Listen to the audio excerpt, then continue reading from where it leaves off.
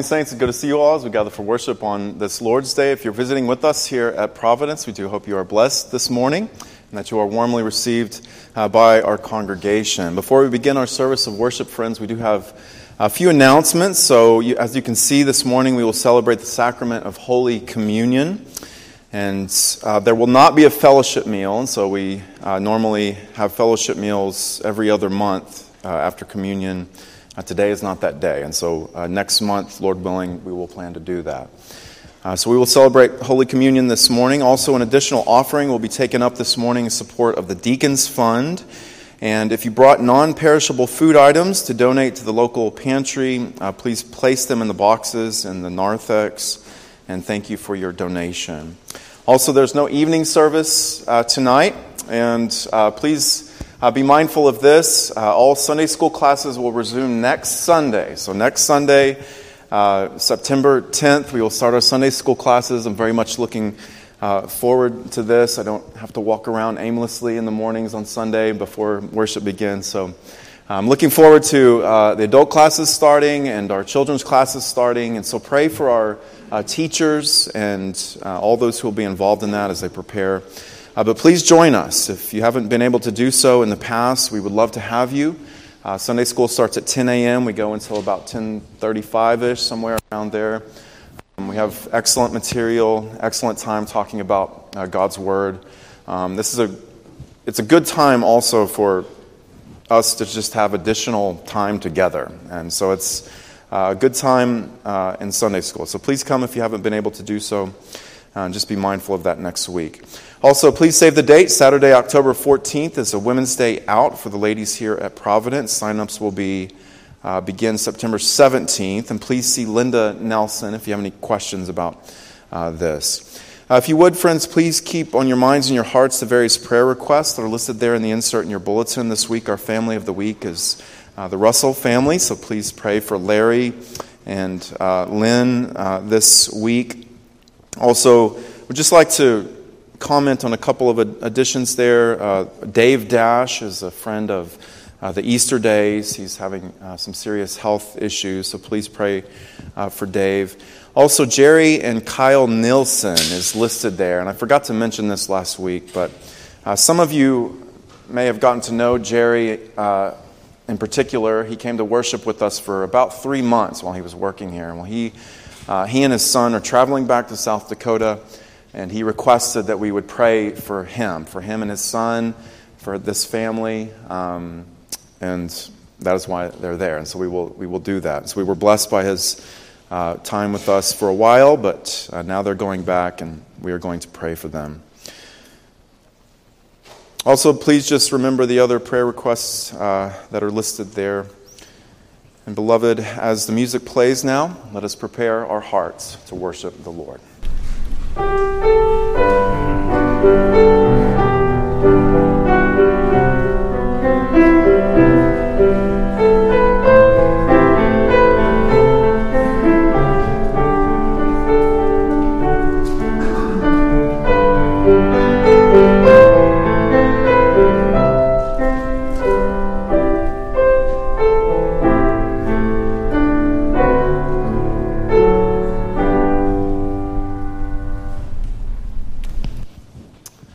To the saints of Providence Presbyterian Church, grace to you and peace from God our Father and from the Lord Jesus Christ. If you would now, please stand as we hear our God call us to worship Him.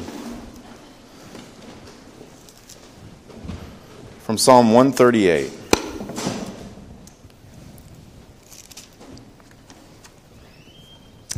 I give you thanks, O Lord, with my whole heart. Before the gods I sing your praise.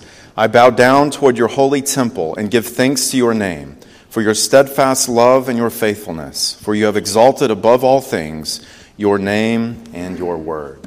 Let us now sing the doxology.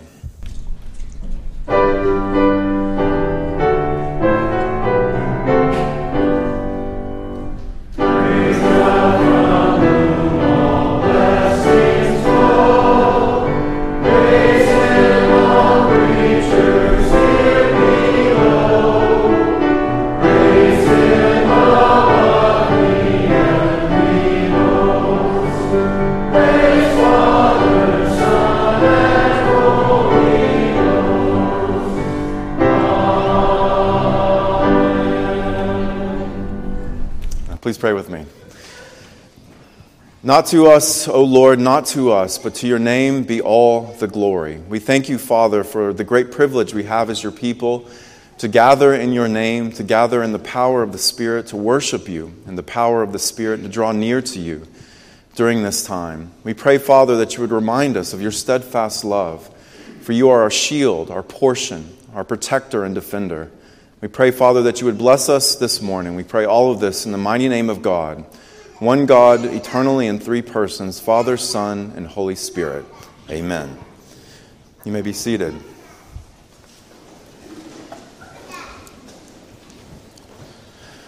I would like to invite you now to turn to the front of your Trinity hymnals on page Roman numeral 16.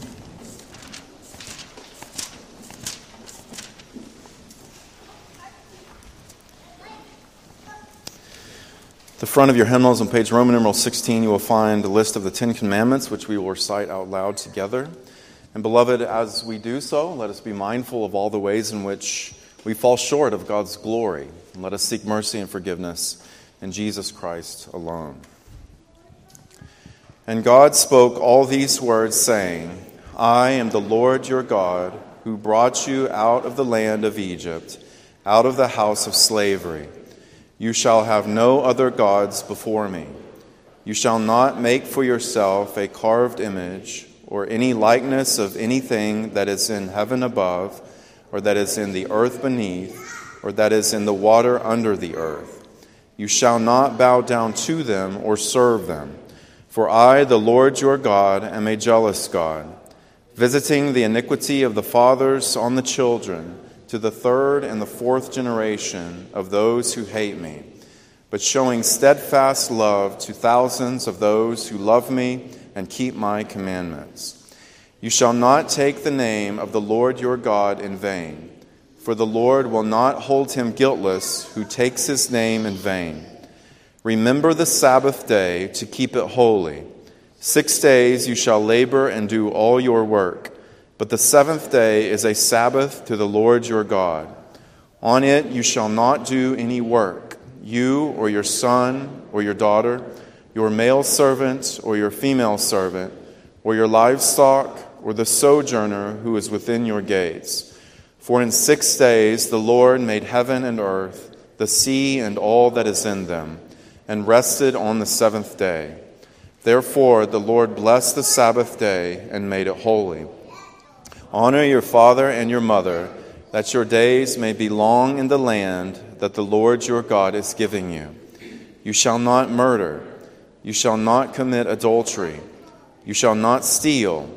You shall not bear false witness against your neighbor. You shall not covet your neighbor's house. You shall not covet your neighbor's wife, or his male servant, or his female servant, or his ox, or his donkey, or anything that is your neighbor's. Well, beloved, having now heard God's law, let us confess our sins to God together by reciting the prayer of confession that is listed in the insert in your bulletin.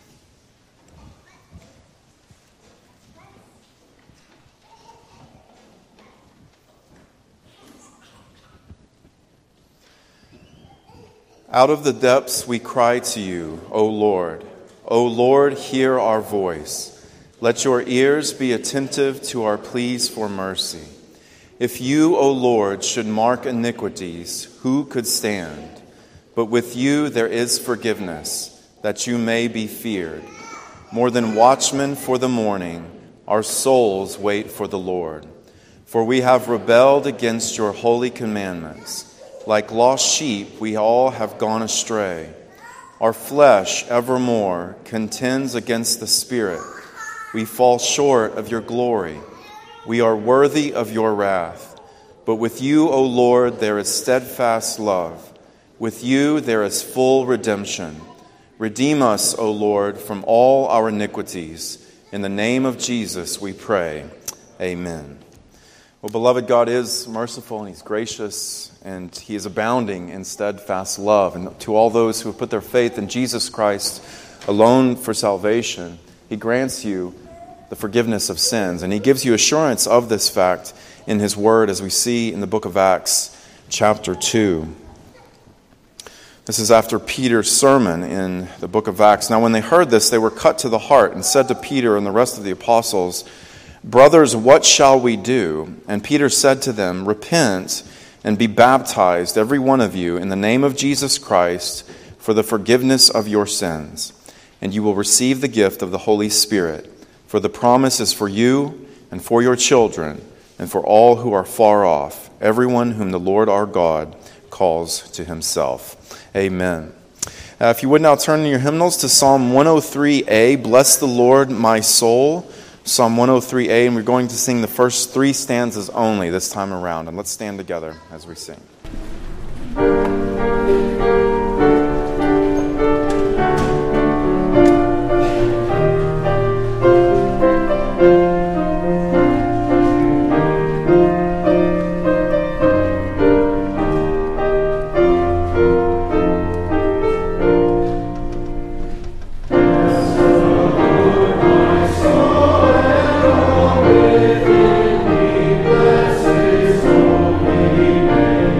Bless the Lord.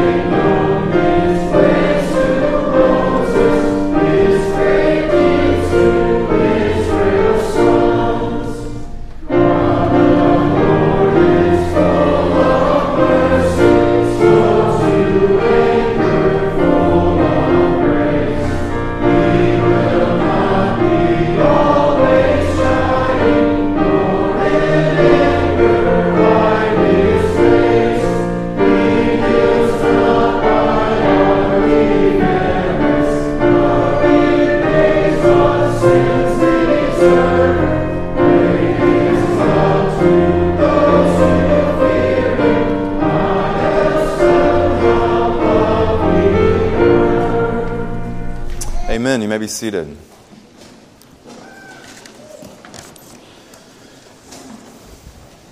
I would like to invite you now to turn in your Bibles to the book of Philippians.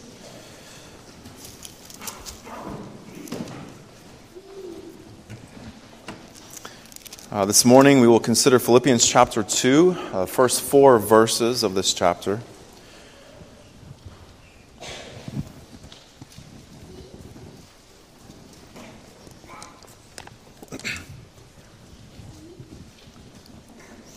Philippians chapter 2, beginning in verse 1. Beloved, before we hear God's word, if you would join your hearts together with me in prayer. Please pray with me. Our Father and our God, your words are pure words, pure like silver purified in a furnace 7 times over. We pray, Father, that as we hear the pure words of our Lord and Savior Jesus Christ speaking to us through the proclamation of the gospel and through the reading of His word, we pray, Father, that you would renew our strength. Set us on wings of eagles, Lord. Fill us with strength to persevere through all that we face in this life and to endure unto the end. We pray, Father, that you would do this good work in the hearts and minds of your people, that your name might be glorified in all the earth. We pray this in Jesus' name. Amen. Philippians chapter 2, beginning in verse 1, beloved, this is the word of God. So if there is any encouragement in Christ, any comfort from love, any participation in the Spirit, any affection and sympathy, complete my joy by being of the same mind, having the same love, being in full accord and of one mind. Do nothing from selfish ambition or conceit, but in humility count others more significant than yourselves. Let each of you look not only to his own interests, but also to the interests of others. The grass withers, the flower fades, but the word of our Lord remains forever. Verse 1 of chapter 2 rides on the heels of Paul making mention of the church's struggles. In chapter 1, verse 29, he said, "You will suffer for the sake of Christ." It is a gift from God to believers, and so we will suffer. In verse 30, he said he and the church were engaged in the same conflict, and so we are all in a conflict, a spiritual conflict as Christians. So there were difficulties among the people of God in Philippi, as there are in the church today, as there are in every generation of families, of believing families. There are difficulties. We suffer, we face opposition. We face spiritual opposition. We are a church in conflict. That is the reality in which we live. What Paul understood about all of this for the Philippians was that conflict, in this case, might give rise to division. We have opposition against us. We are going through conflict. The temptation is that we would be divided in the midst of our suffering. Perhaps there was already seeds of division forming in this church that Paul knew of, which is why he addresses possible division here, or unity here. And so Paul sought here to uproot any forms of selfishness, any forms of vainglory that were residing in the minds of the church. He sought to eradicate those things. We see in Paul's letter that in Paul's other letters, this letter and other letters, that there was nothing that made him happier as a minister of the gospel in ministry than to see and hear that the members of the churches were being obedient to the word. That made him very happy to learn and hear about what is going on in the churches and to hear that they are being faithful to the word of God. He often referred to this obedience as having love for all the saints. He was happy about reports of this. Paul prayed for the Philippians in chapter 1, in this letter, he prayed for the Philippians that their love would abound more and more. So this is what he wants to see. This is what he wants to hear about in the churches, love abounding more and more. And in fact, this whole letter could be considered a thank you note from Paul to the Philippian church for helping him financially. They helped him financially and for praying for him while he was in chains for the gospel. We've talked about this a couple of times already. In chapter 4, he rejoiced because the Philippians revived their concern for him. And so you can see there, he's delighted to see and to hear that the church is doing what they're supposed to do. They're serving each other, and in this case, they were serving Paul in particular. And so he wants to see more of this. He wants to see more of this in the Philippian church, which is what he's addressing here. And so he mentions these things here: love and having concern for the interests of others. Conflict and suffering, friends, can tempt us to become isolated. If we suffer, we think, well, I need to distance myself from others. I need to make sure that I'm taken care of first. I need to disregard the significance of others and make sure that my significance is elevated in the midst of all of my pain. And so we are tempted to try to become self-sufficient, selfish even. But we as Christians, as members of the body of Christ, need to remember and appreciate is that conflict and suffering should lead us not to isolation, but into greater love for others, into a greater concern for the needs of others. That is what suffering should do. It should lead us to have a greater appreciation for what the person next to us is going through in the church. A more vulnerable dependence upon the church. That is what suffering should produce in support of the church. And so with all of that, on the other side of suffering, greater unity. There's only division if we start to become selfish in our thinking, even if it's as a result of intense suffering. The goal is not to be self-sufficient, self-supportive in all things. It's to be more vulnerable, more dependent upon the prayers and the help of the church. And so greater unity. Well, if unity in the church makes Paul happy, then disunity and infighting in the church would bring him sorrow. And so he says in verse 2, complete my joy. Bring the joy, Paul was saying, bring the joy that I have for you to its proper end by being unified. He will tell the church he loves them. This church is his joy and his crown. He is delighted to serve them. But he's telling them here, complete it. Bring it to its proper end. Let me hear that you are unified in all things. Let me hear that you are serving one another's needs. Now, the structure of these verses 1 through 4, is somewhat rhythmic and poetic. Now, while complete my joy, the phrase complete my joy kind of stands off by itself, the rest of the lines, they kind of fall into patterns. You might think of the stanzas in a hymn or the verses in a song in a one-line chorus. Well, if this were to be considered a song, which no one for the most part thinks that these verses are. However, they do think that verses 6 through 11 is a hymn, a Christian hymn. We'll look at that, Lord willing, later. But there is a rhythmic quality, a pattern to these verses. And if you were to put this in a song, the chorus might be, complete my joy. That would be the chorus of the song. And the other stanzas would support and explain that one line. And so you might hear the structure if we say it like this. Here's verse 1. If there is encouragement, if there is comfort from love, if there is fellowship in the Spirit, complete my joy. Second verse, have the same mind, have the same love, have the same soul, have one mind, complete my joy. Third verse, nothing from selfishness, nothing from conceit. Count others more important. Don't look to your own interests, look to the interests of others. Complete my joy. So you can see there the quality of the structure, the pattern that's in these verses. Now, with this structure in mind, let's look at the first part of this pattern. Verse 1, Paul says, so if, here in verse 1, meaning, as a result of the conflict that we are all experiencing, as a result of the opposition that all of us are experiencing together in different forms, he says, do this, complete my joy. That is what Paul means here by saying, so if. Now, how does that work and what does it look like? Well, Paul begins to explain all of this in an ingenious way to get the attention of his hearers.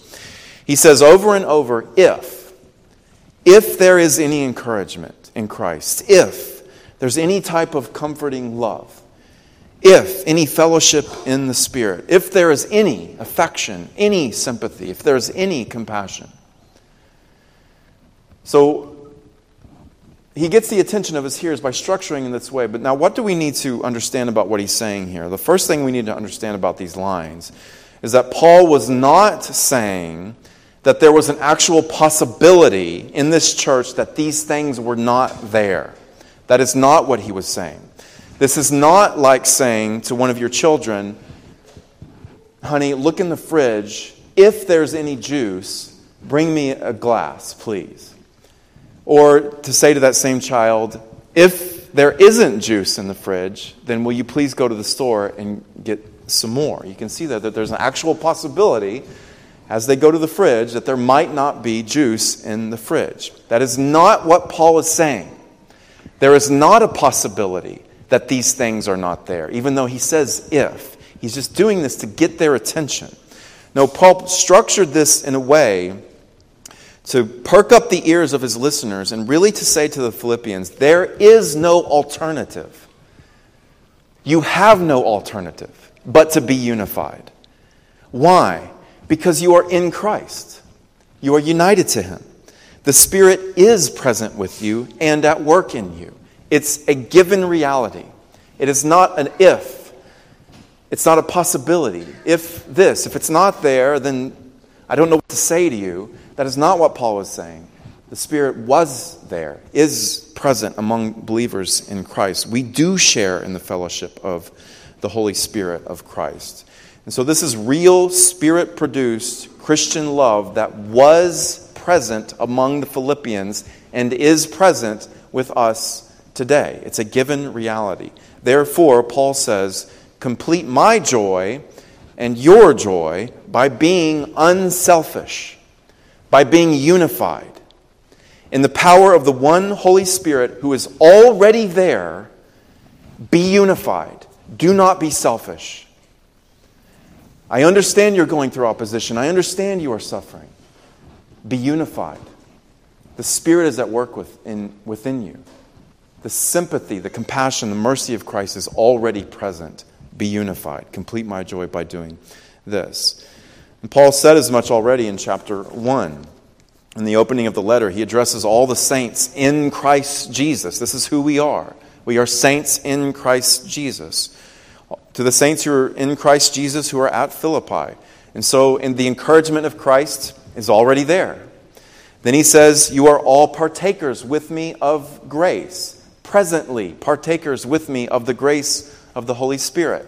So the grace is already there. It's already working among them. We already have participation in the Spirit.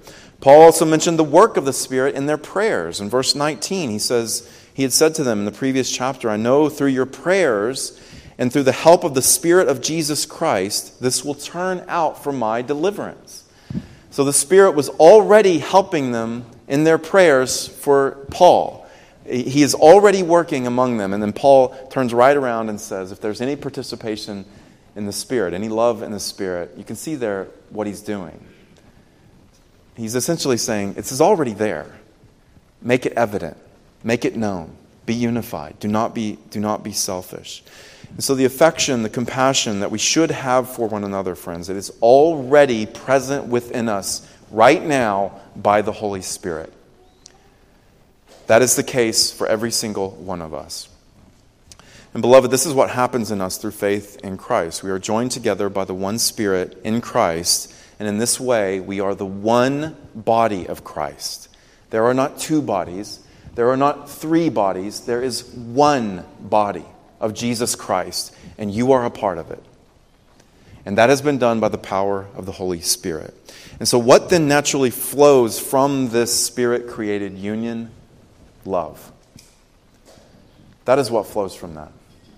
And that is what should continue to flow all the more. Love for one another, and from love, the things that Paul lists here. Comfort, consolation, sympathy, compassion. It's already there.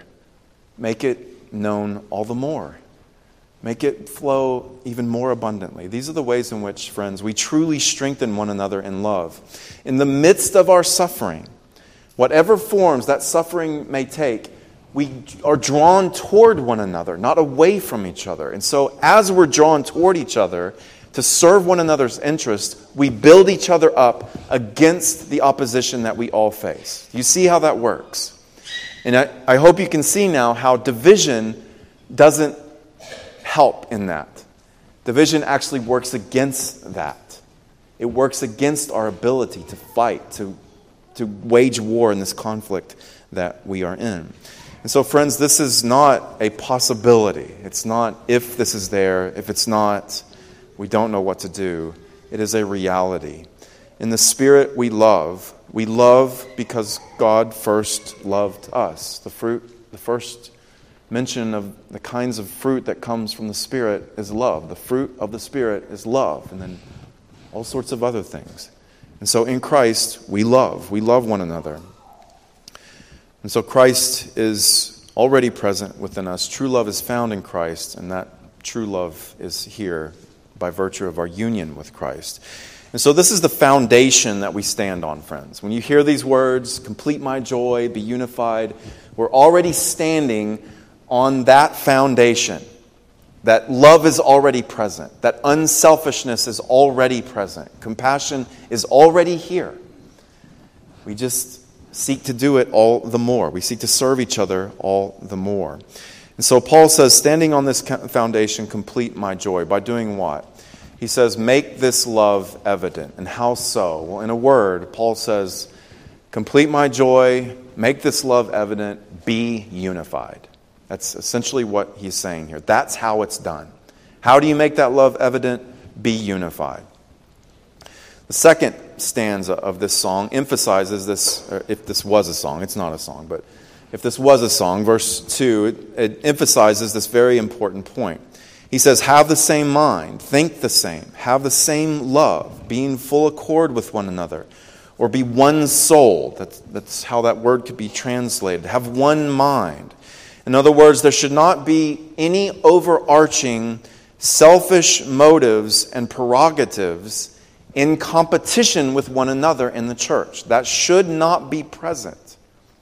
Any selfish motives, any overarching prerogatives that only involve us, only involve me, what I want, what I need, that should not be present in the church. That is essentially what Paul is saying here. No form of competition with one another in the church. We are all to think the same, to think in the same manner. And what should we be thinking? Well, in this context, we should be thinking how to magnify Christ in the body. And how do we do that? We should be thinking, how do we magnify Christ in the body? By serving one another's needs, by thinking about the interests and the needs of our brothers and sisters next to us. That is what we should be thinking about, filling our minds with. That is how we should be thinking. Now, these phrases are not saying that we should all look and dress the same. That is not what he is saying at all. Paul is not saying we should do all the things that we do in the exact same way. And we've mentioned this before, but that's the mentality of a religious cult. Conformity to one way in every meticulous little detail, every single little thing. That is precisely the definition of a religious cult built around the personality and the looks of the religious leader. There, everyone is expected to conform in all ways to the religious leader of the cult. And that approach is actually anti-Christian. That is not what Paul is saying here. There can be diversity in the body in regard to the way in which we go about doing all sorts of things. You could think about the way in which we educate our children, the way in which we enjoy entertainment, the forms of entertainment that we like, the forms of discipline that we take with our kids. Those things can be diverse. But we can all think the same, even as that diversity is enjoyed among us. This diversity can be appreciated and experienced among us to the glory of God, while we also do what Paul says here. Have the same mind. Think the same way. About what? About the overall objective. And what is that? Sincere Christian love and unity. There can be all sorts of differences, all sorts of diversity within that one objective as we seek to do that. That is possible. And so that is what Paul is calling us to here, and is to think the same, have the same soul, be one souled, have one overarching main objective for every single one of us as Christians, and serve that objective. In the last verse, last stanza, the apostle gives the church a little more detail. He essentially says in the last part, don't be selfish. Do nothing from selfish ambition or conceit. Look not only to your own interests. Now this is every single one of us, this is our sinful inclination that we fight against all the time, is it not? We want to do the exact opposite of this. We do want to only look to our own interests. We do want to think of ourselves as more significant than others. We do only want to think about what we need and what we want, and completely disregard what others need and what others want. We fight against this all the time, and especially perhaps when we are in conflict, when we suffer. We start to think to ourselves and say to ourselves, I'm going to advance my own cause. I will only be concerned with and think about what I need, what I want, because I deserve it. Because I'm suffering. I'm entitled to it. Is that not how we think at times? We do. Now, this type of thinking reminds us, friends, of Eve's thinking in the garden. She saw the fruit of the forbidden tree, and what did she think about the tree? And what did she start to think to herself? I will become wise. I will become like God. And so she ate. And her husband did the exact same thing. He thought similarly. He thought, I can become wise. I can become like God. And so he selfishly ate. He did act out of selfish motive, selfish concern. And afterwards, of course, there was division between them, between husband and wife, when there was unity. There was perfect unity. When they both started to think and act for themselves, that is when disunity creeps into the marriage. They were supposed to have the same mind, Adam and Eve. They were supposed to have the same love, be one-souled. They were supposed to each do nothing from selfish gain, do nothing from conceit. They were supposed to have one objective before them, and that was to glorify God and obey His word and resist the temptations of the devil. That was to be their overarching objective. And what happened? They made their own selfish objective, their own selfish desires, their own selfish plans the main thing that they were after, and thus we see what has happened since then. Well, if then, friends, in the power of the Christ Spirit we do this, that is, we do nothing from conceited, selfish ambition, if we actually do this, do nothing from selfish ambition or conceit, then what is left to do? Think about it. Promoting the advancement of others. That's all that's left to do. So you have a choice to make. If you truly do this in the power of the Spirit and do nothing from selfish conceit, then that's the only possibility that's left, is to serve others, to think about what they need, to serve their ends, to count others, your spouse, your children, your siblings, your parents, your brothers and sisters in the church, your fellow elder, your pastor, your congregants, your fellow deacon. Regard them as more significant than yourself. Think about what they need, in addition to what you need as well. Think about their interests, their needs. Think about also how to meet those needs and how to help them in their interests. That is where true freedom is found, friends. Rather than looking to advance our own causes, we should be thinking how to advance the lives of others. That's the point Paul is making. In the power of the Spirit, this is how we put to death the deeds of the flesh. And so we are to stop thinking only about me, myself, what's mine, what I deserve. We are to think about others, to love others, to think about them. Now, friends, this doesn't mean, when Paul says this doesn't mean as we do this, we completely disregard what we need. We still have needs, we still have interests, and it's okay to meet those things. We see, for example, in Jesus' ministry, there were a couple of times his life was on the line, and he had to protect his own life until it was the appointed time for him to die. But we see him moving away from the crowds, hiding himself so as not to be killed before the appointed time. We also see him going off into desolate places to pray on his own. So he's, on some level, meeting his own needs there. He also tells us to love your neighbor as yourself. And so we are to have a measure of love for ourselves. And so to love others doesn't mean we completely disregard what we need and what we're interested in. It's just that we think about these things alongside them. In fact, we even think about others as more significant than us. That's what Paul is saying. And so this takes wisdom for sure, friends. We aren't called necessarily as Christians to be doormats to just anyone and everyone who comes along. Paul is not saying that at all. And sometimes we do have to stand up to opposition. In fact, in chapter 3, he says, look out for the dogs, look out for the evildoers. And so we do, with godly wisdom, we have to recognize that selfish wolves will be present among us at times. But that doesn't change the divine command here. This is to be our frame of mind in the church, to think about others, to think about their needs, to do nothing from selfish conceit, selfish ambition. Now, beloved, this is how our joy in the Spirit that we already possess and already experience now, this is how our joy finds its goal. Our joy in Christ is completed in this way, to borrow Paul's language from this section. Our joy is completed by seeking to be unified in this way. Now, this language of the completion of our joy, when Paul says, complete my joy, it reminds us of the unique character of our unity and love, friends. We have unity, true unity. Now think about this. Other groups claim such a unity. They claim to be unified around something or around someone, around some movement.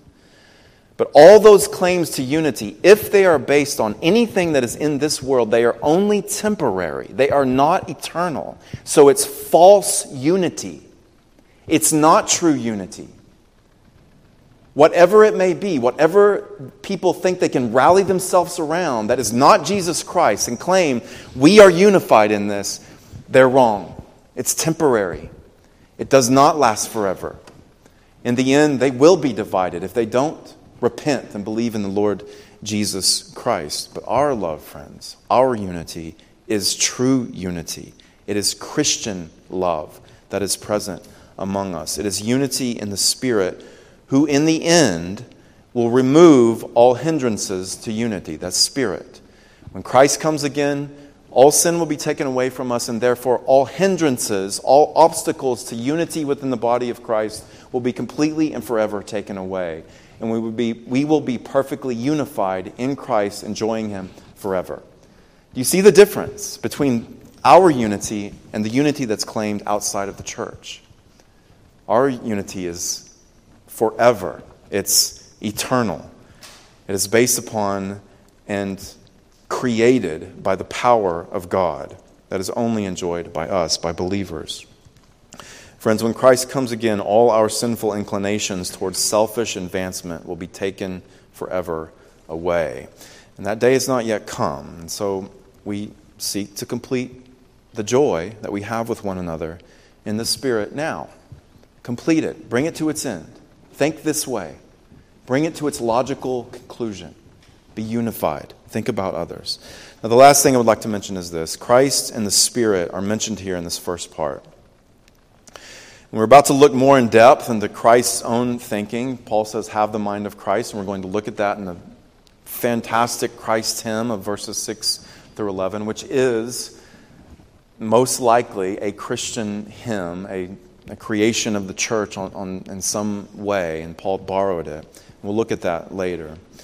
But for now, our unity and love, we'll think about how Christ thinks. But for now, our unity and love, the completion of joy, this all flows from our union with Jesus Christ. He is present within us now. Our love for one another, however small or large it may be, flows from our union with Jesus Christ. It's all built upon the unity that He provides. That is the unity that we enjoy together. Now, how did He do this? How is it possible that we can enjoy such unity when we are sinful by nature, when we're selfish? How did Christ establish this unity in the church? Well, his body was divided. His body was split on the cross. Why did Jesus let this happen to him? He is the Son of God, and he let nails be driven into his hands and feet. And so his body was divided, and he died. Why? Why did he do this? He was thinking of your needs. He was thinking that what you needed was more significant than his own life. That is why we enjoy unity, because his body was broken for you. You see how that works? We'll look more into that in depth in the Christ hymn of the following verses. But that's where the unity comes from. The Son of God made flesh and divided for us to make us one. Jesus did nothing from selfish ambition. In humility, he regarded the spiritual needs of you and I as more significant than his very own life, and so he made us one. Friends, may we all complete our joy in him by having the same mindset. To Christ be all praise and glory now and forevermore. Let's pray together, friends.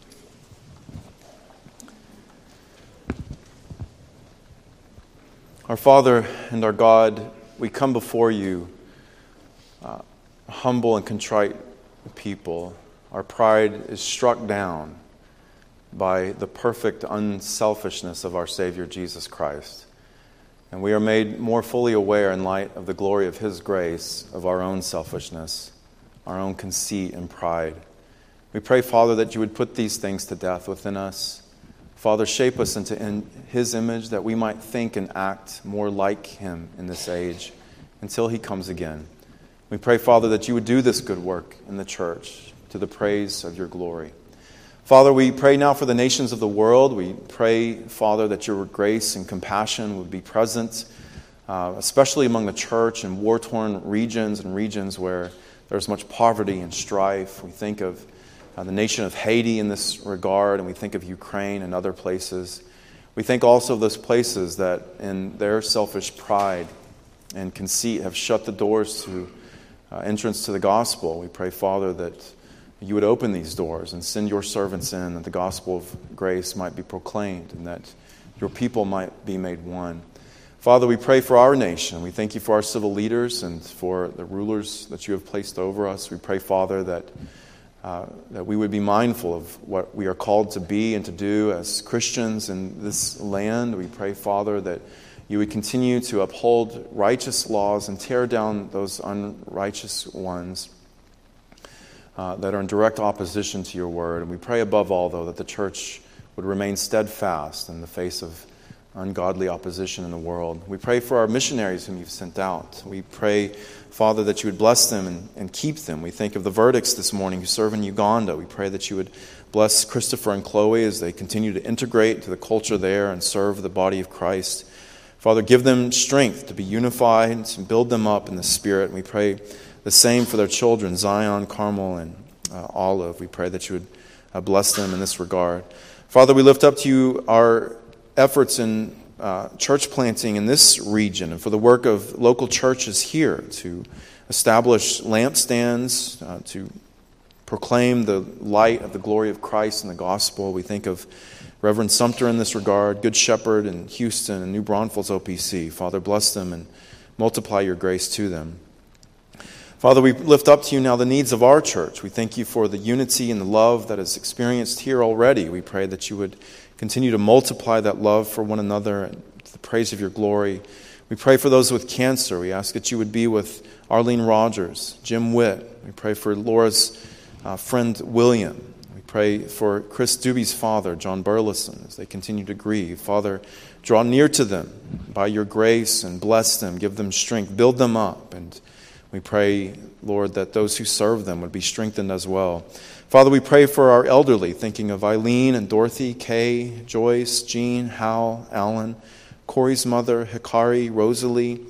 We pray, Father, that you would be with those who suffer physical ailments and who grieve the loss of loved ones. As we lift up to you this morning, our beloved sister, Iona Engelbrecht, we pray that you would bless her and heal her.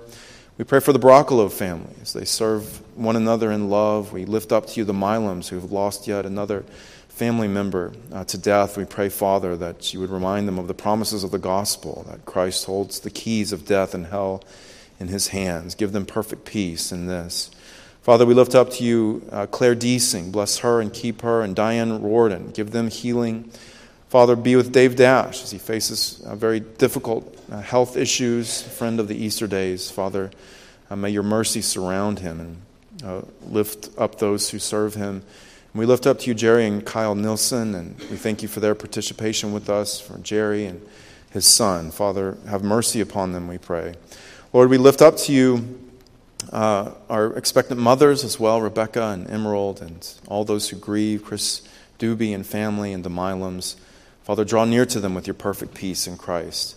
Lord, we thank you for Larry and Lynn Russell, for their service and participation in this church, for the faith that you've given them, for the unity and the love that they share with one another and with their family and with us. We pray, Father, that you would strengthen their faith in the gospel and strengthen their endurance and in this conflict that we are all in. We pray, Father, that you would fill our hearts with love, that we would consider their needs and serve them in all that they face and do. Father, we thank you for Larry and Lynn. Multiply your peace and your grace to them to the praise of your glory.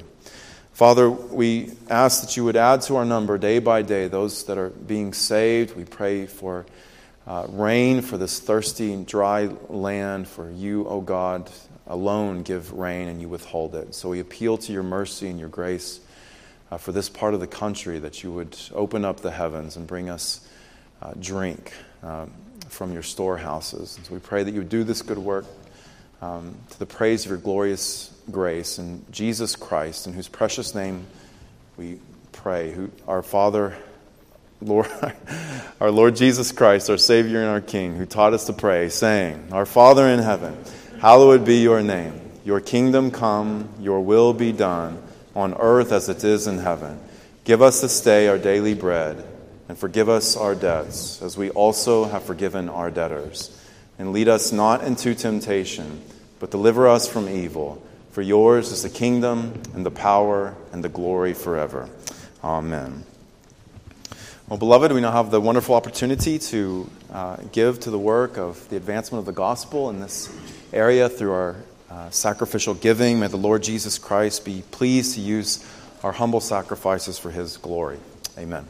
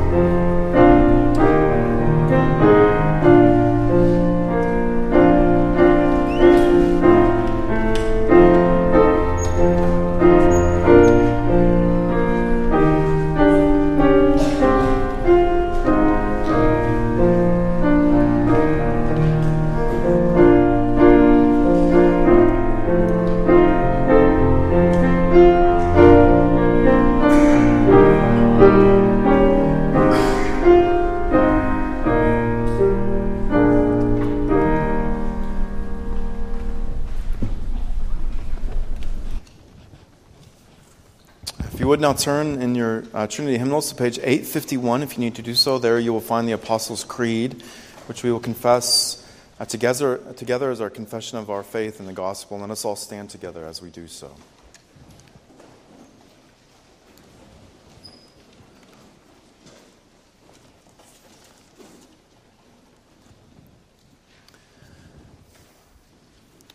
Christian, in whom do you believe? I believe in God the Father Almighty, maker of heaven and earth. I believe in Jesus Christ, his only begotten Son, our Lord, who was conceived by the Holy Spirit, born of the Virgin Mary, suffered under Pontius Pilate, was crucified, dead, and buried. He descended into hell. The third day he rose again from the dead. He ascended into heaven and sits at the right hand of God the Father Almighty. From there he shall come to judge the living and the dead. I believe in the Holy Spirit, the holy Catholic Church, the communion of saints, the forgiveness of sins, the resurrection of the body, and the life everlasting. Amen. If you would now turn in your hymnals to Psalm 133a, how excellent a thing it is. Psalm 133a.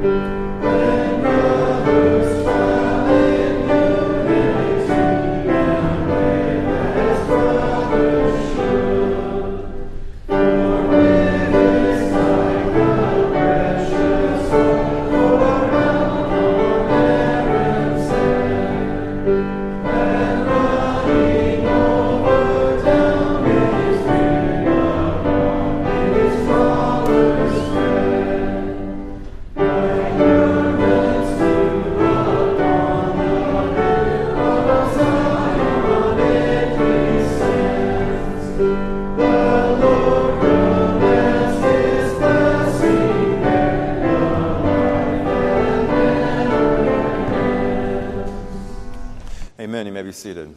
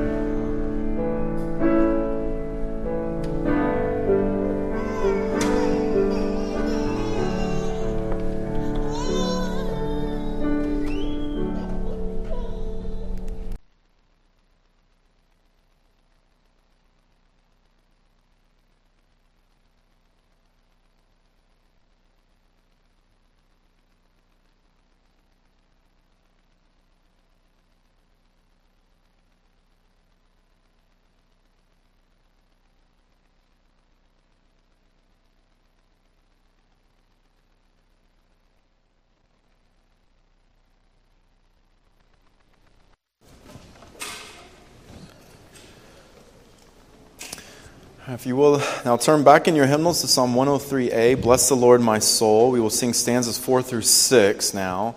If you would, though, please remain seated for the first couple of stanzas while our deacons come forward to take up the deacon's offering. So Psalm 103a, please remain seated for this first couple of stanzas.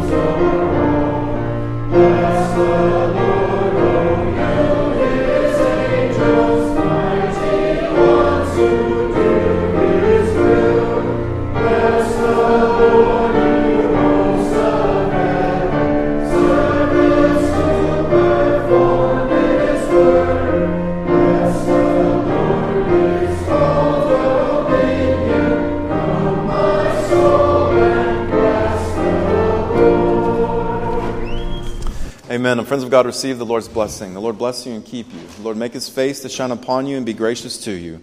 The Lord lift up his countenance upon you and give you peace. Amen.